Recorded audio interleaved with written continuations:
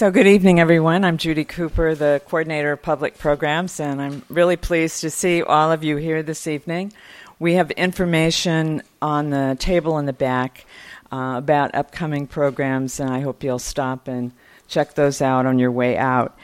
These Writers Live programs here at the Pratt Library are sponsored in part by a generous grant from PNC Bank, and we thank them very much for their support.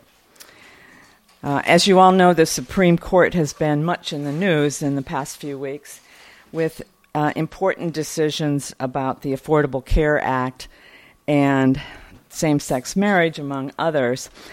This evening, we're going to hear more about the Supreme Court from author Ian Millhiser in his new book, Injustices, The Supreme Court's History of Comforting the Comfortable and Afflicting the Afflicted.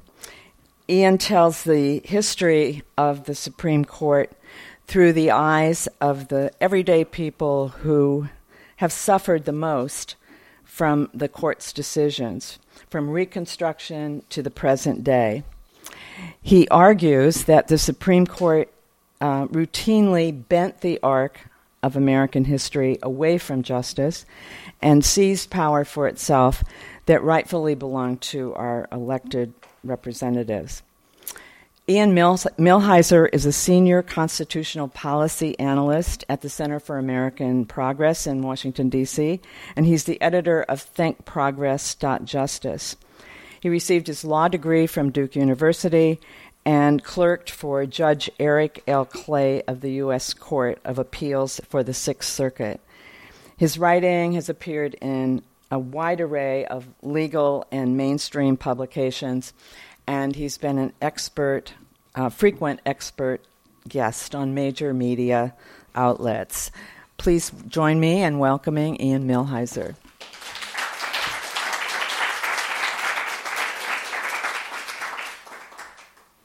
Thank you all. I've been on trains and sitting in a hotel room for so long that when I actually started talking when I got here, I realized my voice was going out. So I apologize if I seem strained or if I'm constantly sipping water to do something about it. I also picked the wrong year, I think, to write this book because we just had a surprisingly good Supreme Court term. So if all of y'all want to leave now because you don't believe a word I say, I understand. I really, my agent wishes that I'd published this last year during the Hobby Lobby term. But anyways, I will do my best to convince you that actually the Supreme Court is not something to be celebrated. And I guess I should start with the origin story of this book, which is that about, 4 or 5 years ago, right after the Affordable Care Act was signed, my boss calls me into her office and she says, so there are these cases being filed that are trying to take out the law. And I said, well, yeah, everyone knows about them, but they don't seem serious. And she said, well, it would be helpful if you could write a brief on behalf of some groups that support the law. Oh, and by the way, I'll need it in 48 hours. Being a lawyer is awesome. And I said to her, great, I'll get right on it, but do you really think it's necessary? At the time, no one really took these lawsuits seriously. There was a very conservative judge who, as the lawsuits progressed, said that the cases have no basis in constitutional law or Supreme Court precedent. That judge, by the way, got the Presidential Medal of Freedom from George W. Bush, so no liberal. There was a poll that was taken on the eve of oral arguments of Supreme Court experts by the American Bar Association, and the poll found that 85% of the people polled believed that the Supreme Court was going to uphold the law, it just wasn't going to be an issue. So I was one of the many liberals who was boonswoggled at every turn by this litigation, and was really shocked to see that the Supreme Court was prepared not just to do something that morally I viewed as repugnant, but was prepared to do something that I could not recognize as law. I discuss the legal arguments in that case in my book, but I also discuss what would have happened if we lost. I speak about a woman who was raped. and the insurance companies told her rape was a pre-existing condition. So they wouldn't insure her. I talk about a family in there. And the wife had a heart condition. The husband was in a motorcycle accident. And they had enough money to pay for her treatment or to pay for his treatment. Now, no human should have to make that kind of choice. But certainly no American should have to make that choice. The notion that in the wealthiest, most powerful nation that has ever existed, it took us this long to get to the point where people stopped having to make those choices, and the Supreme Court came within a hair of taking that away. It should wound your soul when you think about that. So after we kind of won that case, they did do a fair amount of damage to the law, I started looking back at the Supreme Court's history because I wanted to understand how this could have happened. How was it that such a weak legal case that would have done something so terrible came so close to succeeding? And what I found is that this was not an anomalous case. In fact, if anything, the court we have now is much better than the court has been for most of its history. As I discuss in the book, some of this history I think is familiar. The Supreme Court for many, many years upheld segregation. Some of it I think is less familiar. There was a Virginia law allowing a woman to be sterilized again, or forcing. In this case, the case was about a single woman, but it led to thousands of people being sterilized against their will. Eugenics was a very popular thing in the United States until we fought a war against the Nazis and realized that maybe that wasn't something we wanted to be into anymore. And the Supreme Court upheld that. This woman actually was not intellectually disabled, but the court mistakenly thought she was. And the famous line, of course, from that decision is 3 generations of imbeciles is enough. And I talk about how the Supreme Court took over our labor relations in this country for many, many years. Some of this involved breaking up unions. Some of this involved striking down laws that were supposed to improve workers' conditions. The passage I want to read involves children. And I apologize because it's a fairly long chapter, so I'm going to skip around a little bit. The title of this chapter, for reasons that will become apparent when I'm done, is The Price of a Coke. And it begins, in the early years of the 20th century, wedge-shaped buildings dotted the hard coal countries of Pennsylvania, where heavy lumps of anthracite coal were crushed into marketable pieces. There, at the top of each wedge, iron rollers broke the coal and elaborate screens sorted it by size. Meanwhile, underneath this operation, machines of a different kind culled rock and slate from an endless stream of crushed coal pouring down the inside of the wedge. There, engulfed by clouds of black dust, dozens of children filled each of these coal breakers, where they earned as little as 40 cents a day for 10 hours of labor. Chutes flowing with black anthracite formed the bowels of these breakers, while boys as young as 8 sat on planks watching the stream of minerals flow by their feet. Their job was to spot stray pieces of slate and other detritus that could impurify coal shipments and decrease their value. Men with sticks patrolled the boys, smacking the heads or shoulders of any boy who appeared to be slacking. Anthracite is difficult to distinguish from slate when it is constantly flowing by your feet in a rapidly moving stream, and when you're working in a room blackened with coal dust. So the boys bent low over the chutes to try to tell valuable coal from worthless slate. After a few years of such labor, their backs began to hunch, their shoulders grew round, and their chests grew narrow. As one visitor to the breakers observed, most of them became more or less deformed and bent-backed like old men. When it was cold, the breakers were barely heated, so the boys donned scarves and hats, and if they could afford them, overcoats. Gloves, however, were forbidden because the boys' jobs depended so much on the sense of touch. At the end of the workday, even if they were bathed and costumed in the garb of a mine owner's son, a breaker boy could immediately be identified by his bleeding fingers and by fingernails worn down to the quick by repeatedly plunging into the streams of hard coal. Many of these boys lost fingers. Some of them had entire limbs torn off by the machinery that drives the coal forwards.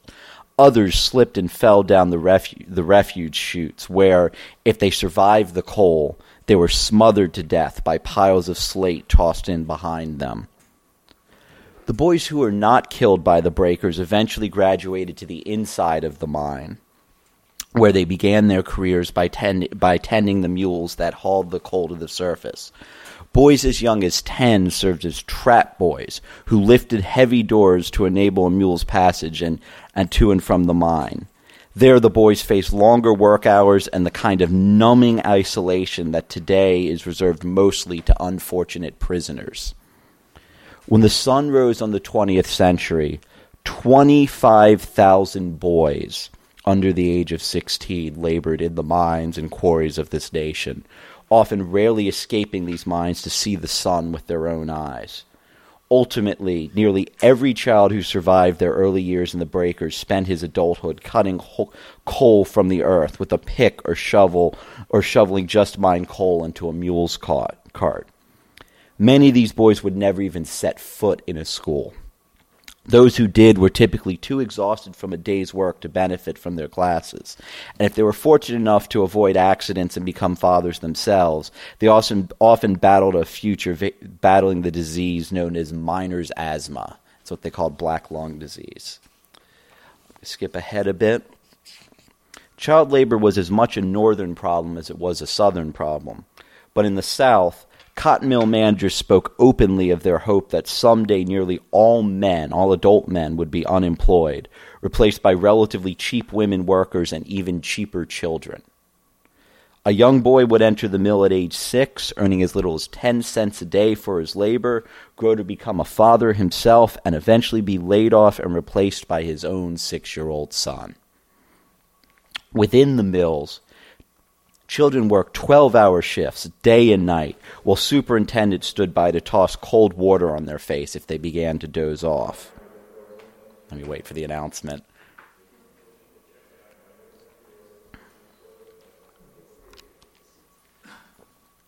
All right, looks like we're done. Or not.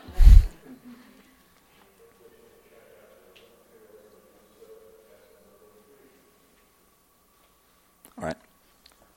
Cotton dust filled the workers' lungs, creating an epidemic of brown lung disease, a coughing, wheezing disorder that brought about by the dust inside the mill. Similarly, many children suffered from pneumonia, brought about by the sudden shift from the hot factory interior to the cool air of the early mornings and late evenings as they walked home from work. Yet the most striking ailment facing the children of the cotton mines may have been the premature seriousness that sets in when a boy or girl barely old enough to attend school is forced to spend nearly every waking moment in dreary monotony. According to one account, an Atlanta woman, thinking to give some of these little victims a treat, asked a number out to play in the country and turned them into the woods to play. What was her distress and amazement to find that they did not know what the word or thing meant. Now, there was a law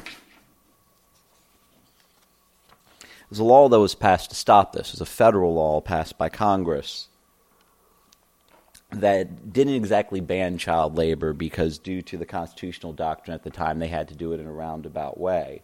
So they banned the transit of goods that were produced by children. It took many years to pass this law, and it was supposed to end the problems that I just described. But the Southern cotton mill owners funded a lawsuit to challenge the law. It's called Hammer v. Dagenhart. And I want to read a quick passage about one of the justices who decided this. Who decided he was one of the 5 justices in the majority in the Hammer v. Dagenhart decision. Justice James Clark McReynolds was, in Time magazine's words, a savagely sarcastic, incredibly reactionary Puritan anti-Semite. McReynolds was lazy. He often would not even open the brief's lawyer's file to prepare him to hear a case until hours before the case was argued. McReynolds was nasty. He labeled President Franklin Roosevelt, quote, that crippled son of a bitch in the White House, and shunned his own nephew after the boy woke him up by playing jazz music on the radio. McReynolds was a petty tyrant. He ordered his staff never to smoke tobacco, even on their free time, and dictated where they were allowed to live. During his frequent duck hunting trips, Justice McReynolds would bring along his longtime servant, Harry Parker, and he would order Parker to wade through the ice-cold water to retrieve the fallen animals in lieu of a bird dog. Though the two men often saw eye to eye on the Constitution, Chief Justice Taft dismissed Reynolds as, quote, inconsiderate of his colleagues and others and contemptuous of everyone after serving on the bench with him for some time. And above all, Justice McReynolds was a bigot. He refused to speak to Justice Louis Brandeis for Brandeis's first 3 years on the court because Brandeis was Jewish. And he forbade contact between his staff and the Jewish justices Brandeis and Benjamin Cardozo. There's no official photograph of the justices in 1924 because the court's seniority-based seating chart required McReynolds to sit next to Brandeis, and McReynolds simply refused to be photographed next to a Jew. When Brandeis offered his views on conferences, McReynolds would stand up and leave. On the rare occasions when a woman argued a case before McReynolds' court, the justice would exclaim, "I see the female is here," and he would walk out of the courtroom. When Charles Hamilton Houston, the Harvard-educated black attorney who mentored future Justice Thurgood Marshall as dean of the Howard Law School, when Houston argued in front of the Supreme Court in 1938, McReynolds turned his back on the courtroom to signal his disapproval. McReynolds once warned one of his law clerks, and I apologize for some of the language in the quotes I've got coming up. McReynolds once warned one of his law clerks who had grown close to Harry Parker that the clerk, quote, seemed to forget that Parker was a Negro. He advised the clerk to think of my wishes in this matter in your future relations with the darkies. Though only President Wilson could know why he chose to place McReynolds on the nation's highest court, it's widely believed that Wilson kicked McReynolds upwards in order to remove an unpleasant member of his own cabinet. Despite his conservatism, McReynolds came to Washington as an effective trust buster and as head of the Justice Department's antitrust division under Theodore Roosevelt. After Wilson named him Attorney General, however, McReynolds proved difficult to deal with in the cabinet room as he would later be in the justices' conferences. If nothing else, the Supreme Court was a convenient place to put McReynolds where he would have little interaction with the president. Yet by placing him there, Wilson also placed the balance of power between Taft's hand-picked justices. President Taft, when he was president, put several very conservative justices on the court. Wilson also placed the balance of power between Taft's hand-picked justices and the dissenters in the child labor case in the hands of one of the most reactionary individuals who has ever served on the Supreme Court. Justice McReynolds was the fifth vote to declare the child labor law unconstitutional. Now, I'm going to read one short passage. I mentioned that this is one more short passage. I mentioned that this case was called Hammer v. Dagenhart. The Dagenhart was Reuben Dagenhart and his brother and his father. Reuben Dagenhart was a child who worked in one of the cotton mills. And the cotton mill owners decided, probably for strategic reasons, that they didn't want to be the face of the lawsuit. So they dragooned this family into being the ostensible plaintiffs in this lawsuit. A few years after, maybe about 6 years after the case was decided, a reporter tracked down Reuben Dagenhart. And I'm just going to read 3 quick paragraphs that summarize the interview that this reporter had with this now grown man who had been the plaintiff in this case. For Reuben Dagenhart, however, the case that bears his name stood for something else. 6 years after the Supreme Court gave him the right to spend what remained of his childhood toiling in a coal mine, a reporter asked Dagenhart what he gained from his nominal victory before the justices. "Look at me," Dagenhart replied. 105 pounds, a grown man, and no education. I may be mistaken, but I think the years I put in the cotton mill stunted my growth. They kept me from getting any schooling. I had to stop school after the 3rd grade, and now I need the education I didn't get. Dagenhart was 20 years old when he gave me this interview. Let me try that again. Dagenhart was 20 years old when he gave this interview, and he swore he would somehow save his sister from his own fate. "She's only 16, he said, and she's crippled, and I bet I'll stop that." In return for their victory in the child labor case, Dagenhart's employer received a generation of cheap labor, and the Southern mills won decades of freedom from federal interference. Dagenhart's own share of the spoils, however, were more meager. Reuben and his brother John got some automobile rides when those big lawyers from the North were down here, and oh yes, they bought both of us a Coca-Cola. So unfortunately, the book's a whole lot of stories like that, and they stretch. I begin with Reconstruction, and I stretch very close to the modern court. I think the most recent case that I discussed in here is Hobby Lobby. So with that, I guess I'll open up to questions. If you have any thoughts about the book or any questions about the court itself. So I think part of the tragedy that you're trying to reflect is that the august Supreme Court never really cared for the common folk and the people.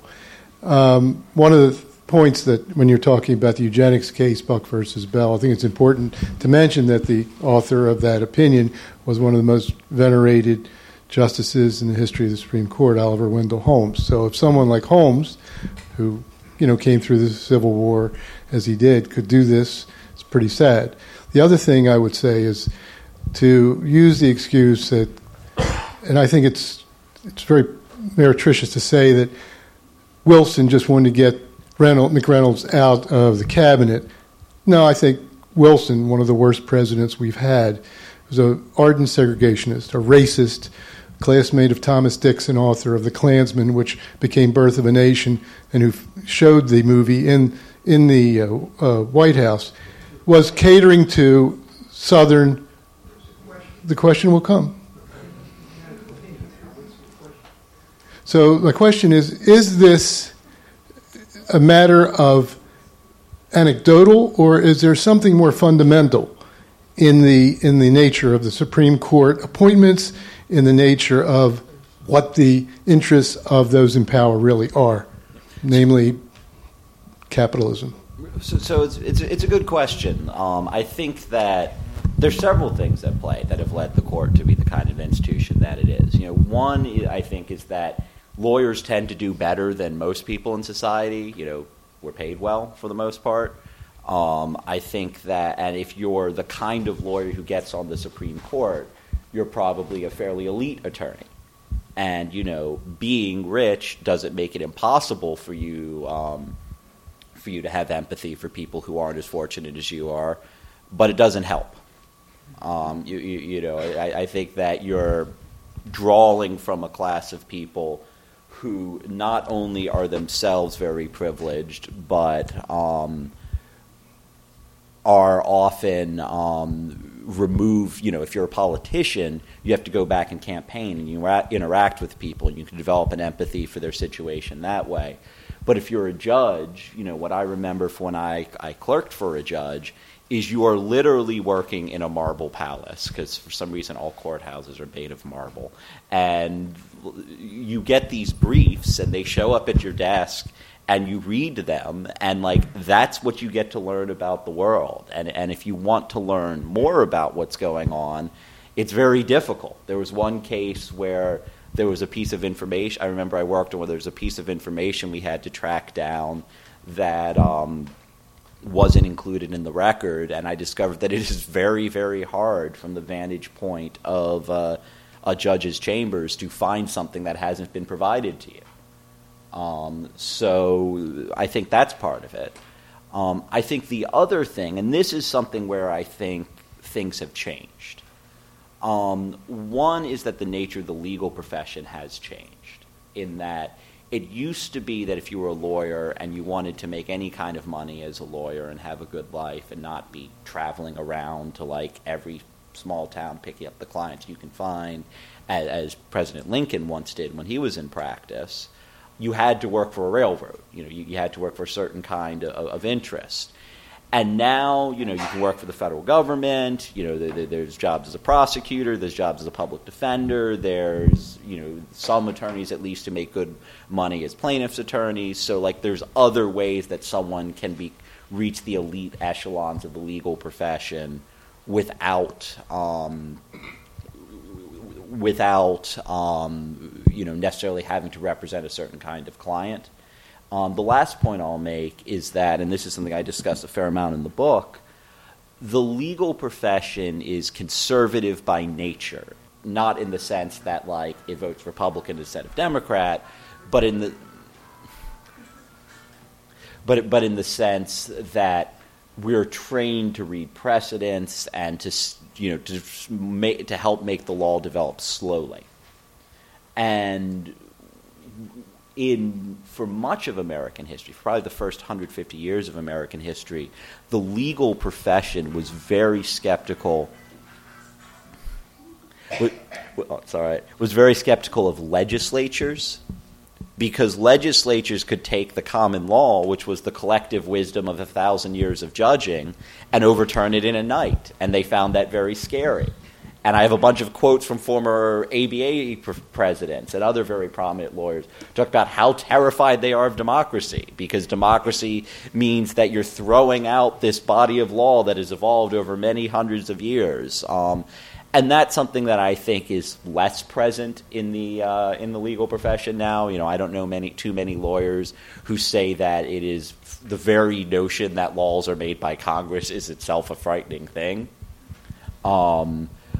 But, so I think there's a number of reasons, and a lot of it have to do with the fact that this is a body of individuals who are cloistered away from the world and are drawn exclusively from a profession, which, I'm a lawyer, there's nothing wrong with it, but that, is going to see the world in a certain way. Other questions?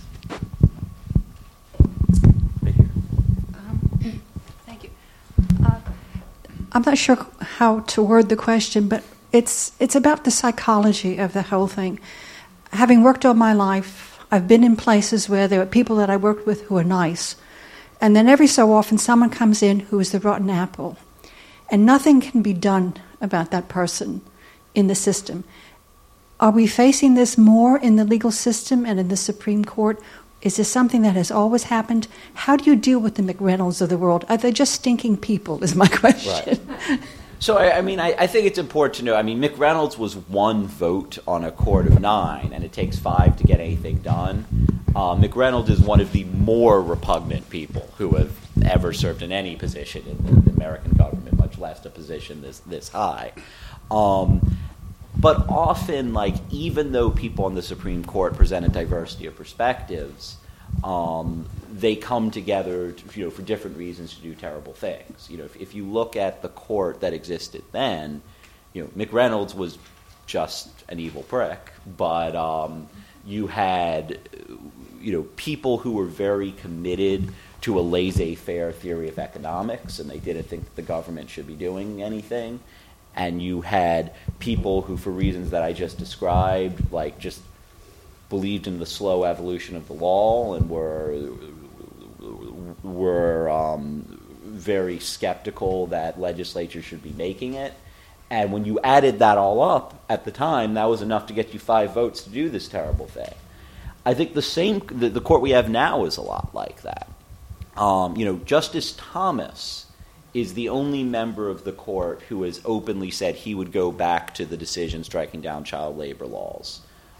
He has said that he views the federal government's power so narrowly that we couldn't have most of our labor law. We couldn't have the ban on whites-only lunch counters. For some reason, he wants to get rid of that. We couldn't have, most of our economic regulation, at least at the federal level, under the way that Thomas has described Congress's power to regulate commerce. No other justice has openly said that. Justice Alito, he's the one that I had the hardest time being the least bit charitable to because he votes very much like a partisan. And I think that, he has a tough time separating his views from on the Constitution. He starts with the outcome he wants and reasons back to it. Chief Justice Roberts came up in the Reagan administration at a time when, the Reagan administration wanted to do very conservative things on a lot of legal issues. They wanted to do very conservative things on race. They wanted to do some very conservative things in the workplace. But for the most part, Reagan won 2 landslide elections. And one pattern that you see in American history, you see that, you saw this with Roosevelt, you saw this with Reagan, is that when a president is confident in their political position, they often don't want to lean on the courts. Because, the courts, they feel like they're going to win elections so they can get their way on their own. And so Reagan's rhetoric a lot of the time was very focused on judicial restraint. Reagan, I think, not that he's a president that, I particularly admire, but I think that Reagan was, and the justices that he wanted were much more reasonable on issues of, what the court should be doing than, say, Justice Thomas is or Justice Alito. And that is, I think that explains to a large extent why Roberts has voted the way that he has done on the 2 Affordable Care Act cases. Because Roberts, while he's terrible on race and he's terrible on campaign finance and he's terrible on a whole lot of other issues, does believe that on most issues, legislatures should be making the law and not the court. So the answer is there's a lot of diversity on the court. Even amongst justices that I don't like, there's a lot of diversity of views amongst them. But often it doesn't matter why you get to the result you get to once you get there. I'm sure that when Justice Scalia wrote an opinion a few weeks ago that would have taken health care away from millions of people, I don't think he harbored evil in his heart when he did that. I think that he truly believed that he was doing the right thing and what the law commanded, but it sure as hell wouldn't have mattered to the person who's unable to afford life-saving health care because of the decision that he would have written if he was in the majority. We have a question back. Yeah, you mentioned lawyers being kind of in a box, and they are basically political appointees. They are appointed by generally a conservative or a liberal administration, and they have lifetime appointments. There has been some talk, not much, about some type of term limits rather than lifetime appointments. Number one, is there any validity to that or any real possibility that could ever happen, which is probably a very doubtful. Yeah, I think it's hard to do. There's possibly a way to do it without a constitutional amendment, but it would be difficult and may not work. Especially because if you tried to do it without a constitutional amendment, the body that would get to decide whether it's constitutional would be the people you're trying to limit. So probably not going to work. I think that term limits are an interesting idea. I don't know that they necessarily would change all that many outcomes. I said before that, I don't admire Alito, and Alito is the youngest conservative on the Supreme Court. If I had my choice between having 5 Scalias, Scalia is the oldest conservative on the court, or 5 Alitos, I would rather have 5 Scalias. I don't think it's necessarily true that just having someone there for less time is going to lead to outcomes that I would think comport more with the law. I think it's certainly true that there have been cases in the past of very judges and justices who were once very able staying beyond the point where they were able, and that's a problem. You just don't want someone making those decisions who isn't fully there.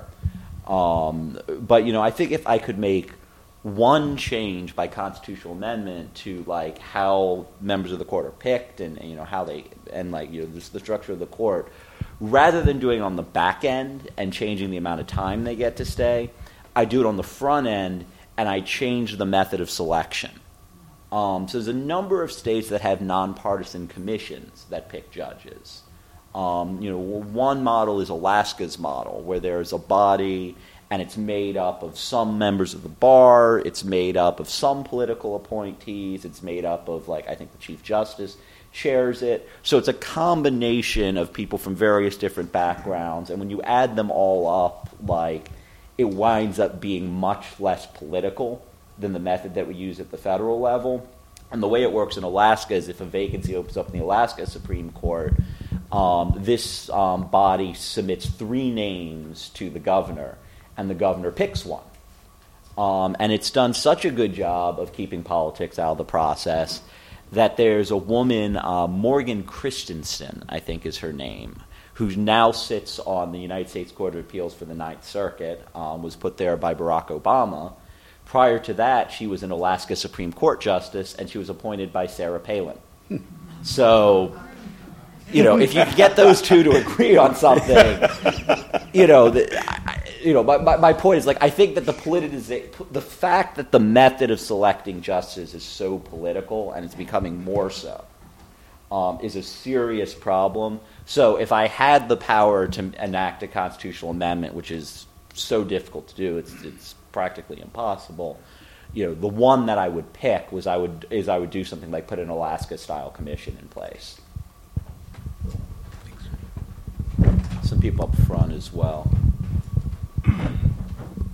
Yes.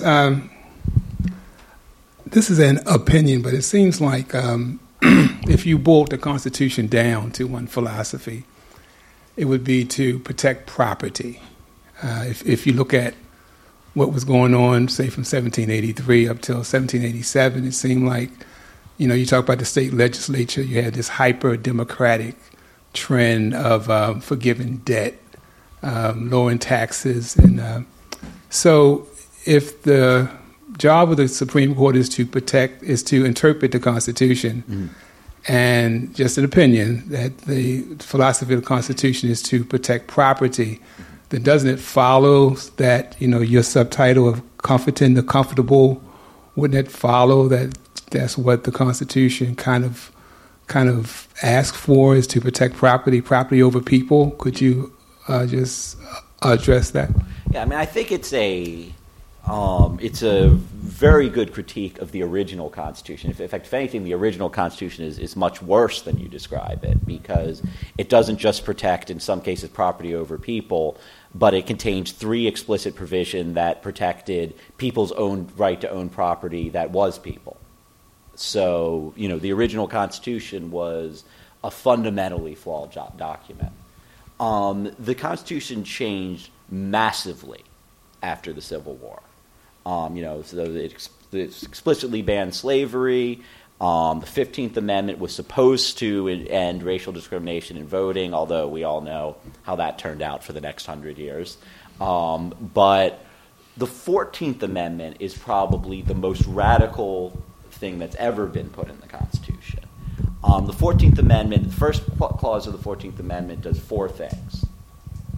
It says that anyone who's born in the United States is a citizen, simply because you're born here. That was done in part to get rid of Dred Scott, because the idea of Dred Scott was that if you were white, then, you were part of the polity, and if you weren't white, then, it didn't matter what, you weren't supposed to be included. And so that was an attempt to make sure that everyone enjoyed equal citizenship status regardless of their race. The second thing it says is that there are certain rights that everyone gets because they're a citizen. The third thing it says, and this is probably the most radical thing, is it says that there are some rights that everyone gets simply because you're a human being. the 14th Amendment doesn't say that no citizen may be deprived of life, liberty, or property without due process of law. It says no person. So there's certain rights that people have solely because they are humans. And then the last thing is the Equal Protection Clause, which was supposed to be a promise of equality, which is interesting because, of course, this was written in the context of race. So we know that one thing that it's supposed to protect against is race discrimination. But it uses broad language. It doesn't say that there shall be no race discrimination. It says that that no one shall be denied the equal protection of the laws, which suggests that there's a kind of equality contemplated that is much broader than just ending race discrimination. So it's a very radical shift in how the Constitution was conceived. The problem with the 14th Amendment is it is extraordinarily vague. So the 14th Amendment says that no state shall deny any citizen the privileges or immunities of citizenship. Does anyone here know what the privileges or immunities of citizenship are? Because if you do, please tell me. And please tell the Supreme Court, because they don't know either. It says that no one shall be denied, that no person shall be denied life, liberty, or property without due process of law. What's liberty? And what is due? How much process is due? And does process just mean that if the government wants to throw you in jail, they have to give you a trial first? Or are there actual substantive limits on, there's certain crimes that are so immense that no amount of or certain punishments or certain things the government would do to you that are so terrible that no amount of process can justify them. It's an extraordinarily vague document. And so I think a lot of the problems we saw, I spend a lot of time in the book discussing a case called Lochner, which came to emblemize an era in the early 20th century where the Supreme Court struck down a lot of labor laws. Lochner said that where the Constitution says no one shall be denied liberty without due process of law, what it actually meant was that everyone has to be bound by the contracts they sign. So if you agree to, or that they agree to, so if you agree to, and this was the case in the Lochner case, work 14 hours a day, 7 days a week, in a bakery in New York in a basement, where the ceiling is so low that you have to crouch, where there are rats crawling across the floor, and where one of the walls is literally covered in roaches, where sewage drips down from the ceiling onto the floor and sometimes into the dough that they were cooking.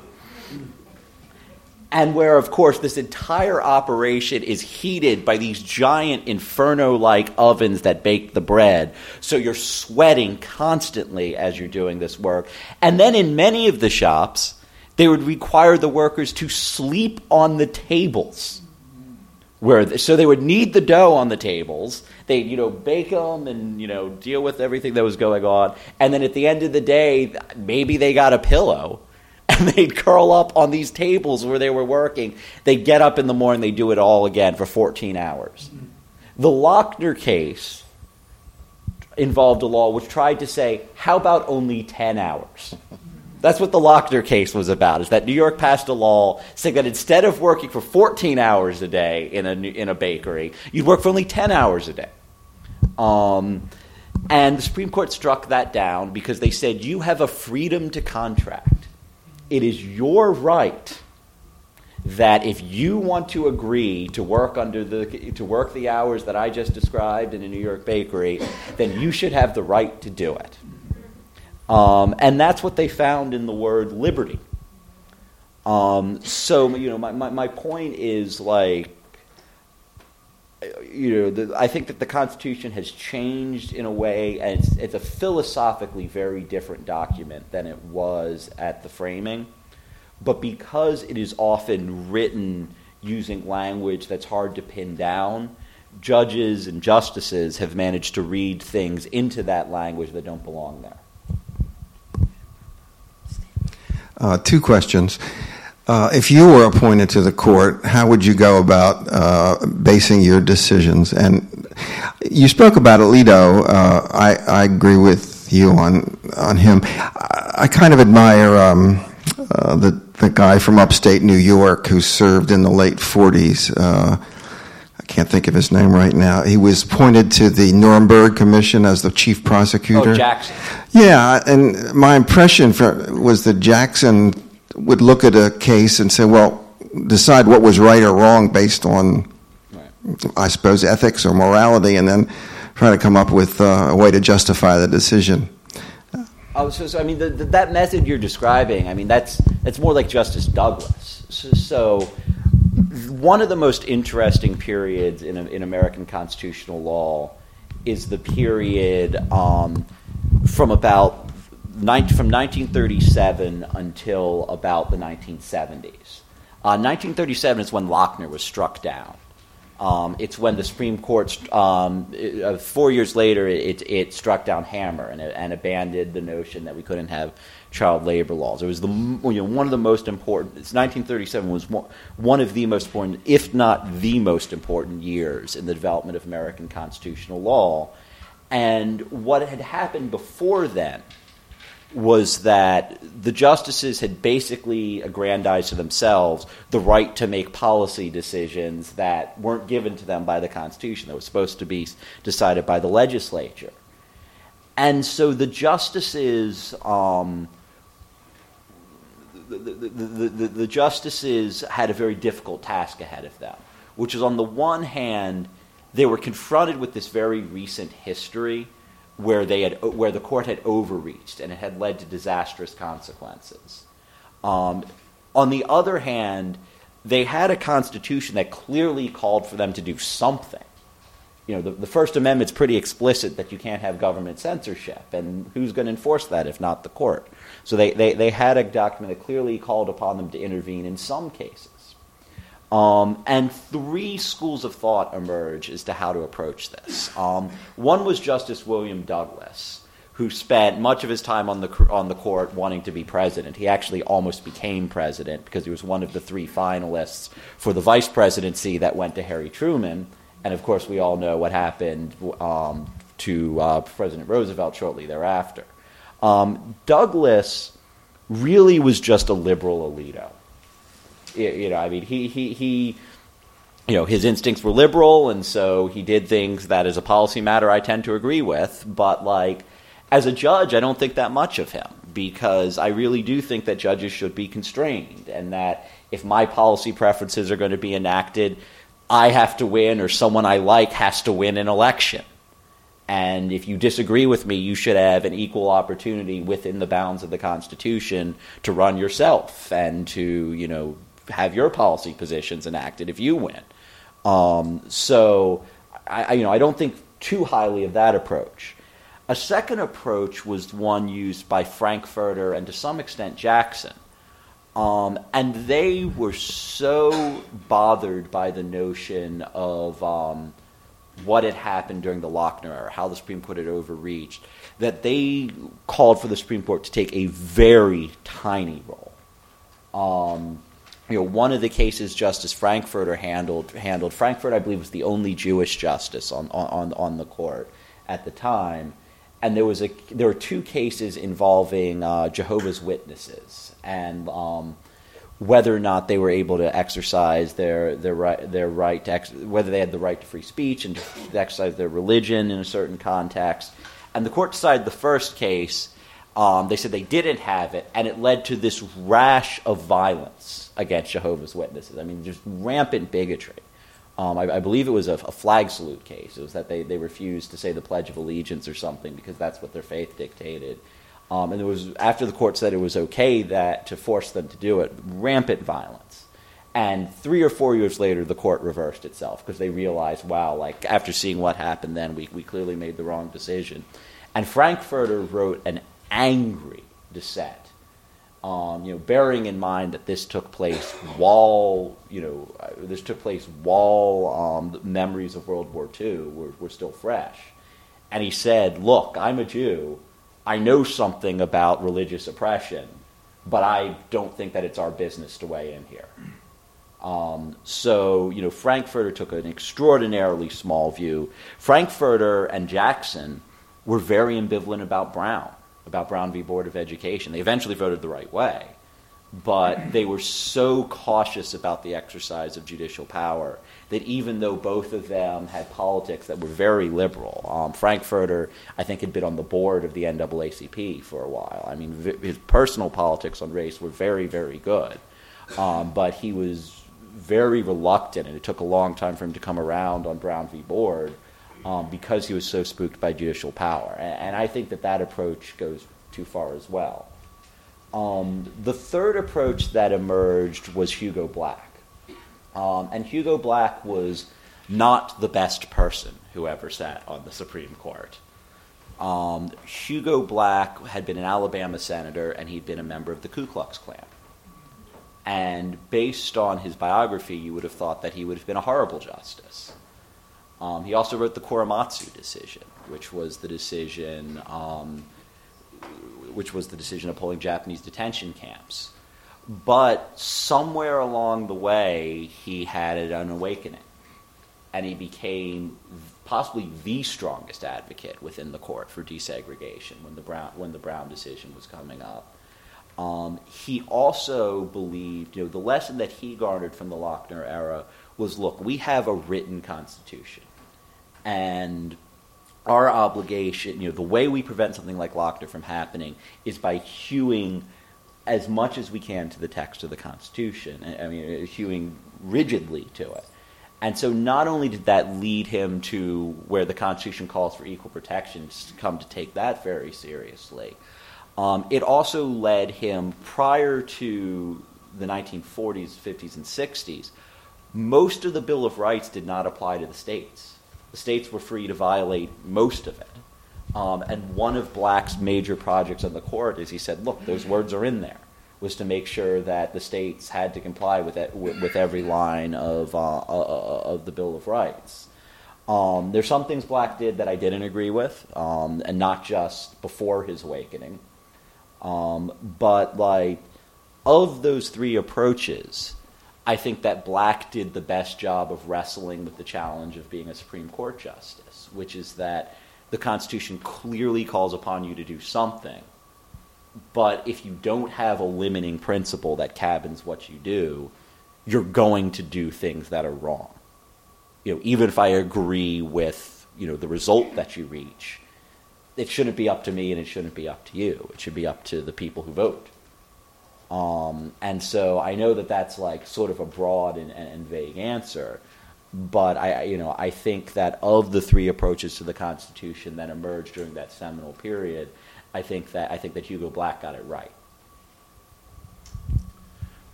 You mentioned that the current court is probably better than many in the past, maybe most. I don't know whether to be encouraged or discouraged by that. Believe me, I meant it discouragingly. Yeah. Do you see, it's looking back now, looking forward, do you see any reason for hope that the court will get any better? Do you have suggestions? You mentioned the selection process. Any suggestions for what could make the court better? So I think that we're in a transitional period with the court. The reason I say that the court we have now is a lot better than it's been is for all their flaws, they haven't struck down child labor and they haven't said segregation is legal. So that makes them better than most Supreme Courts that we've ever had. The reason I think that I say that it's a transition court is because right now, even though you have a Republican majority on the court, you do have a fair amount of diversity in the philosophic approach to the Constitution amongst the 5 Republicans. I think that if a Republican is elected president in 2016 or at any other point in the near future, they will not nominate someone like Roberts, and they certainly won't nominate someone like Kennedy because their base won't let them. They'll nominate someone like Alito. Or worse, there is a very vigorous movement in conservative legal circles.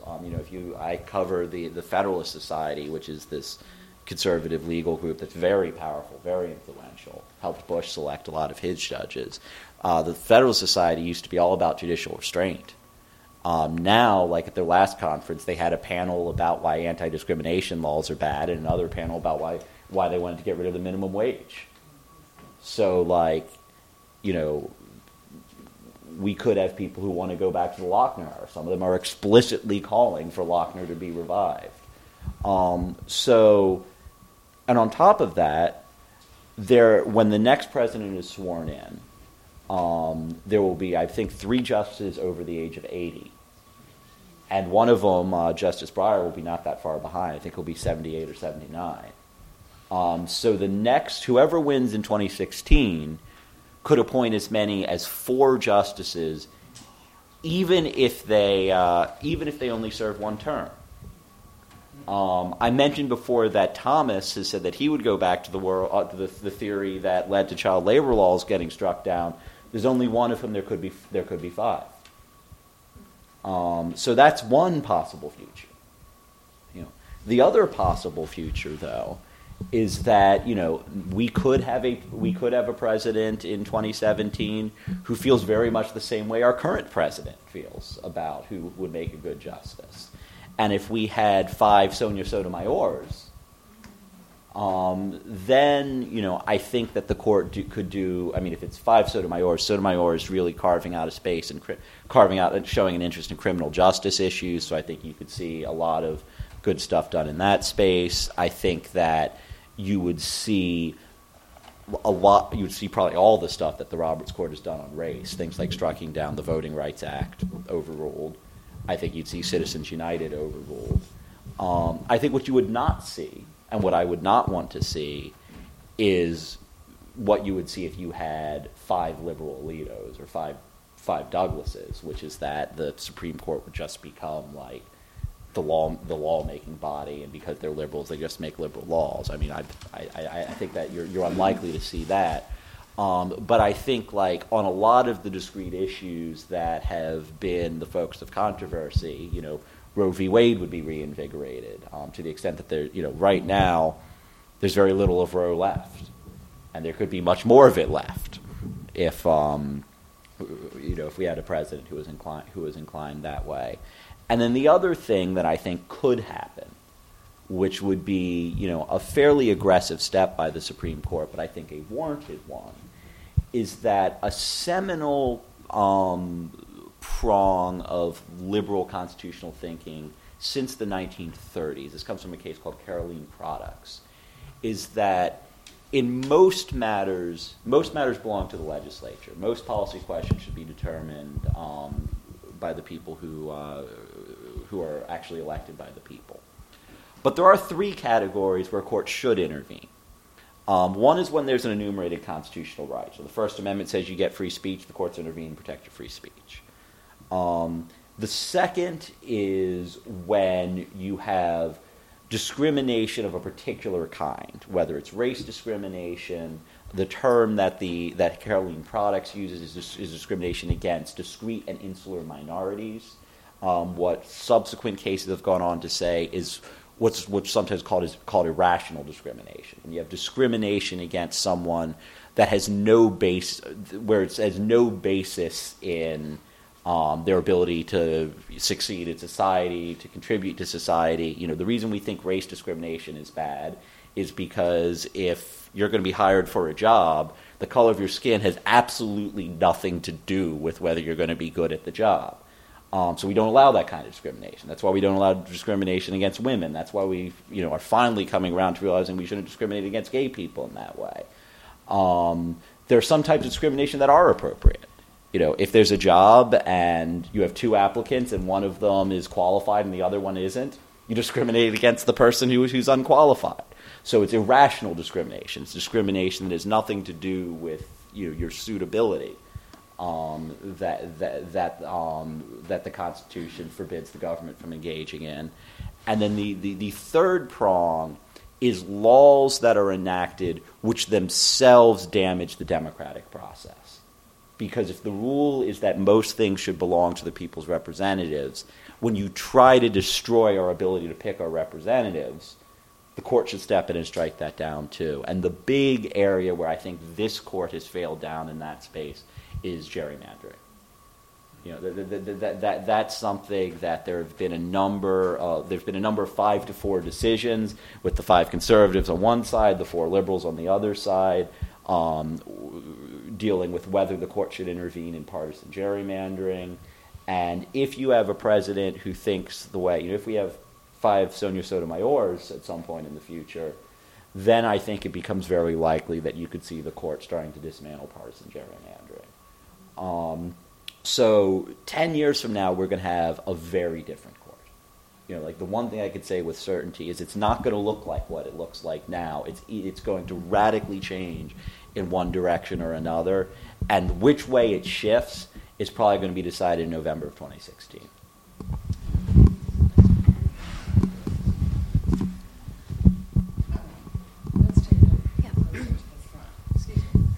You mentioned Sotomayor a few times, and I'm just wondering, there's 3 women, of course, on the court now. Do you think there's been an impact from having that many women on the court?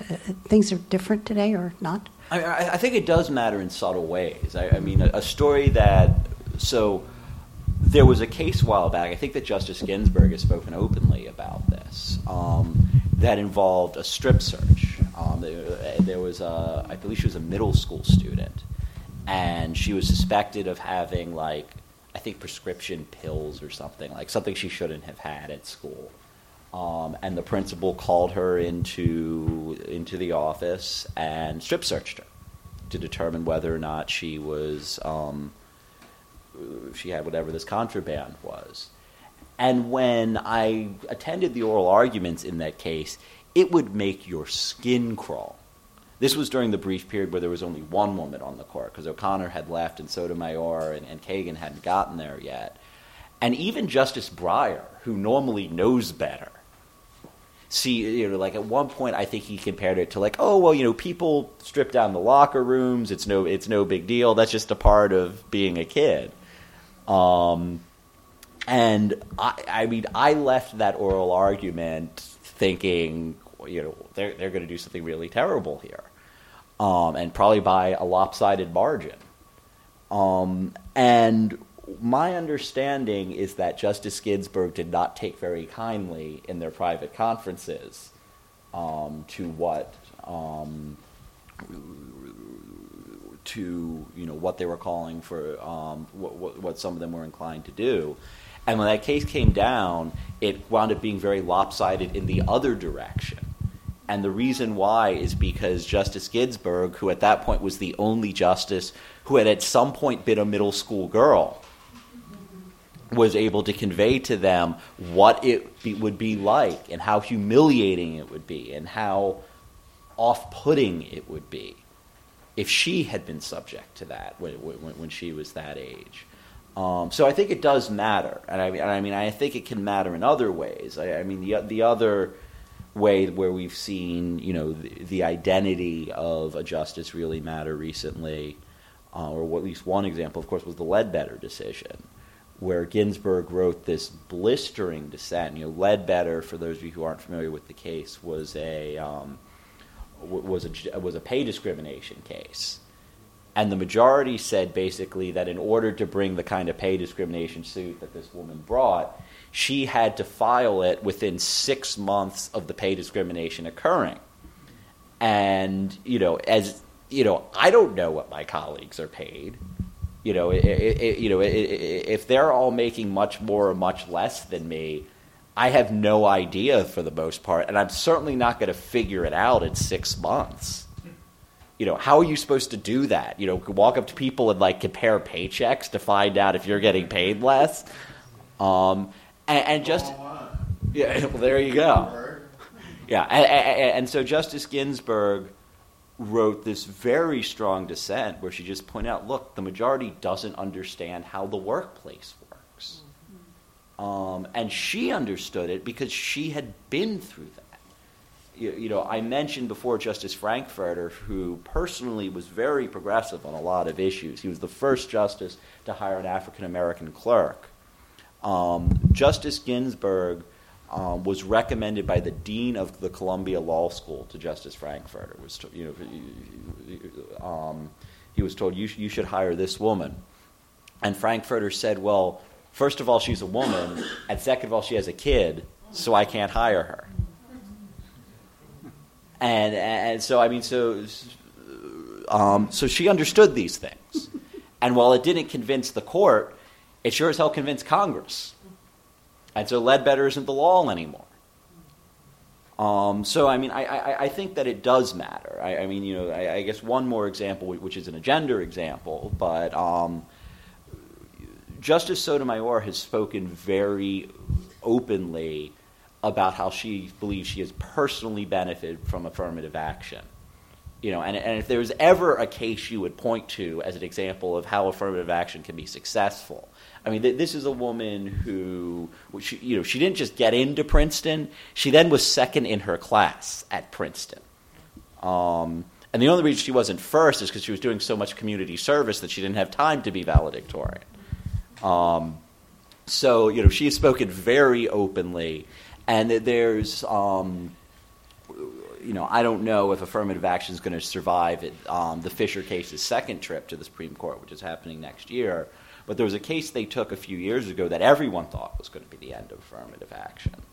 And at least according to one book that I read, the reason why the justices decided to stay their hand is because Sotomayor produced such a strong dissent that they decided, well, maybe we'll wait a little while to do this because we don't want to come up against that.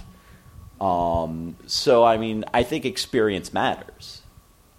You know, I mean, it is true that a judge's job is to apply the law and not to write their personal preferences into it. But it is also true that you can't understand the law unless you understand the context that it operates in. You know, that I think was the lesson of the Ledbetter decision. You know, how can you understand a pay discrimination case if you don't understand how pay discrimination happens? And you don't understand how people could reasonably be expected to react in the workplace. So yes, it matters. You know, it doesn't matter in every case, and sometimes it only matters on the margins. But it does matter. I'm delegating the microphone here, so. There's a lot of talk about mediation, alternative dispute resolution for everyday people to solve problems because we don't have the time or the money to ever get what we think is wrong in us. Not even in your three categories, we would never get before the Supreme Court as an individual. So, do you see that as any kind of a help for real people with real problems? So I think mediation, arbitration, whatever is a wonderful thing if you come into it with eyes open. You know, it's frequently quicker. You know, mediation can lead to a more amicable result. Arbitration at least can lead to a quick result. Because, you know, you get your answer, you don't have to go through tons of trial procedure, and you don't have all these appeals. So if that's what you want to do, I think it can be a wonderful thing. One very problematic thing that I discuss in the book is there's been an explosion of forced arbitration that has been aided by the Supreme Court. So pick up your cell phone contract when you get home. Or, you know, look at your lease. Look at virtually any contract that you've been handed, that you've been handed, where like the company drafted it and you don't get to do business with them unless you had signed the contract that they gave you. What you're frequently going to find in there, and in some industries, what you'll nearly always find in there, is what's called a binding mandatory arbitration clause, saying that you agree as a condition of doing business with them that if a dispute arises, you don't get to go to a real court. Instead, you have to go to an arbitrator. And of course, the way that the arbitration works is that the company that drafted the contract, they're in front of arbitrators all the time, so they know who they want. You will probably be up in front of an arbitrator once in your entire life, if that. So you don't know what to look for in an arbitrator. So even though there might be some flexibility, or formalistic fairness in the selection of an arbitrator, they know what to ask for and you don't. One consequence of this company has since been shut down. But there was a company that called the National Arbitration Forum, that was essentially an arbitration mill that would rubber stamp. What they would do is banks would come to them and say, we believe this person owes us a debt. and they signed a binding arbitration agreement. And then they'd assign it to an arbitrator. The arbitrator would rubber stamp it, and then you'd have a binding order. The bank would have a binding order that they could use to collect that debt, even if it wasn't a real debt. There's one case I discussed in here, and this woman actually managed to get out of it because she hadn't signed the contract, but it gives you a sense of just how little rigor goes into what these arbitrators are doing. There's a woman in California with the unusual name Anastasia Komarova. She has a Y in her name. And the reason why that's important is because there's another woman in California who is also named Anastasia Komarova who does not have a Y in her name. Anastasia without a Y got into a lot of debt, something like $11,000 worth of debt. And the bank went to an arbitrator to collect the debt, and the arbitrator signed an award compelling Anastasia with a Y to pay the $11,000 in debt that she had never run up in the first place. So, the Supreme Court has abated this. There's a statute that was enacted in the 1920s that was supposed to allow sophisticated business people. So, if you know what you're doing and they know what they're doing, you both agree to arbitration. It was supposed to make sure that arbitration would be binding, and has applied it more and more broadly to ordinary people. There was a case, and they've expanded it in crazy ways. There's a case recently that said that you can include a company can include a no class action clause in their arbitration agreement. Now, what a no class action clause means, this was a case involving a cell phone company that allegedly cheated thousands of people out of $30. No one's going to sue for $30. The only way that you prevent companies from doing that is if you can all join together as a class. You have a class action lawsuit, and then it might be a $3 million lawsuit, and then a good lawyer will take it, and you can push your case. But the cell phone company can now just put a no class clause in there, and so long as they do it, $30 at a time, they can take as much money from you as they want. And the Supreme Court said that was right. That was right? They said that the cell phone company can do that. So this is, there's been a lot of damage done this way. Is that on the definition of liberty again? Oh, this is just a misreading of a statute. There's this law that was written in the 1920s that said that was supposed to be limited to one context, and they've expanded it to a bunch of other contexts. Let's take one more question. This gentleman in the back is... Oh, okay. I just wanted to say that in Canada, Supreme Court justices must retire at 75. And I also want to say that I was surprised at the selection of Justice Kagan. I don't think we have any Supreme Court justices from west of the Hudson River or who haven't gone to Harvard or Yale. I just think there's an insularity about the current court that I find a little disturbing. It's nice to know we have a big country where there are other people to draw upon. I'll confess that I'm a big fan of Justice Kagan's, but I think the problem is deeper than the Supreme Court. It's a problem with the legal profession. A big problem you have with law schools are cash cows for universities.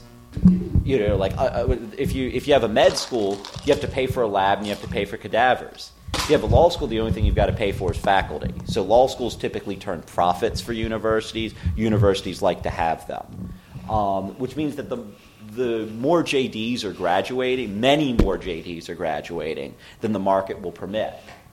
And so I'll admit that I do it too. When I'm hiring a lawyer, the first thing that I do is I take a cut and I look at what law schools they went to. I look at were they on the law. It's the same 4 credentials every time. It's what law school did you go to? Were you on the law review? What was your position on the law review? And who did you clerk for? And you do that as a matter of necessity because you're just getting too many applicants, and you have to sort them somehow. Sometimes someone really stands out. Sometimes you get a phone call from someone who knows you, and they manage to get you to take a second look at a resume that you didn't look hard enough the first time. But the whole legal profession is favoring Harvard's in a way. Like, not that Harvard graduates do badly in any field, but it's particularly pronounced in the legal profession. Question I would ask you: who really benefits from affirmative action? That's a big question. In your opinion? Well, no, that is a big question. I mean, like limiting it specifically to the context of racial affirmative action. What the court has said, and what I agree with, is that affirmative action is that diversity is beneficial to everyone. You know, when I was in college and there were people in my classroom who had different life experiences than me, I learned from them. And they probably learned from me too. And like I would have had an inferior educational experience if they had not been there. So, you know, that's what the Supreme Court has said on the subject, and you know, they're probably going to change that fairly soon. But what they said in 2003 is that, and I agree with it.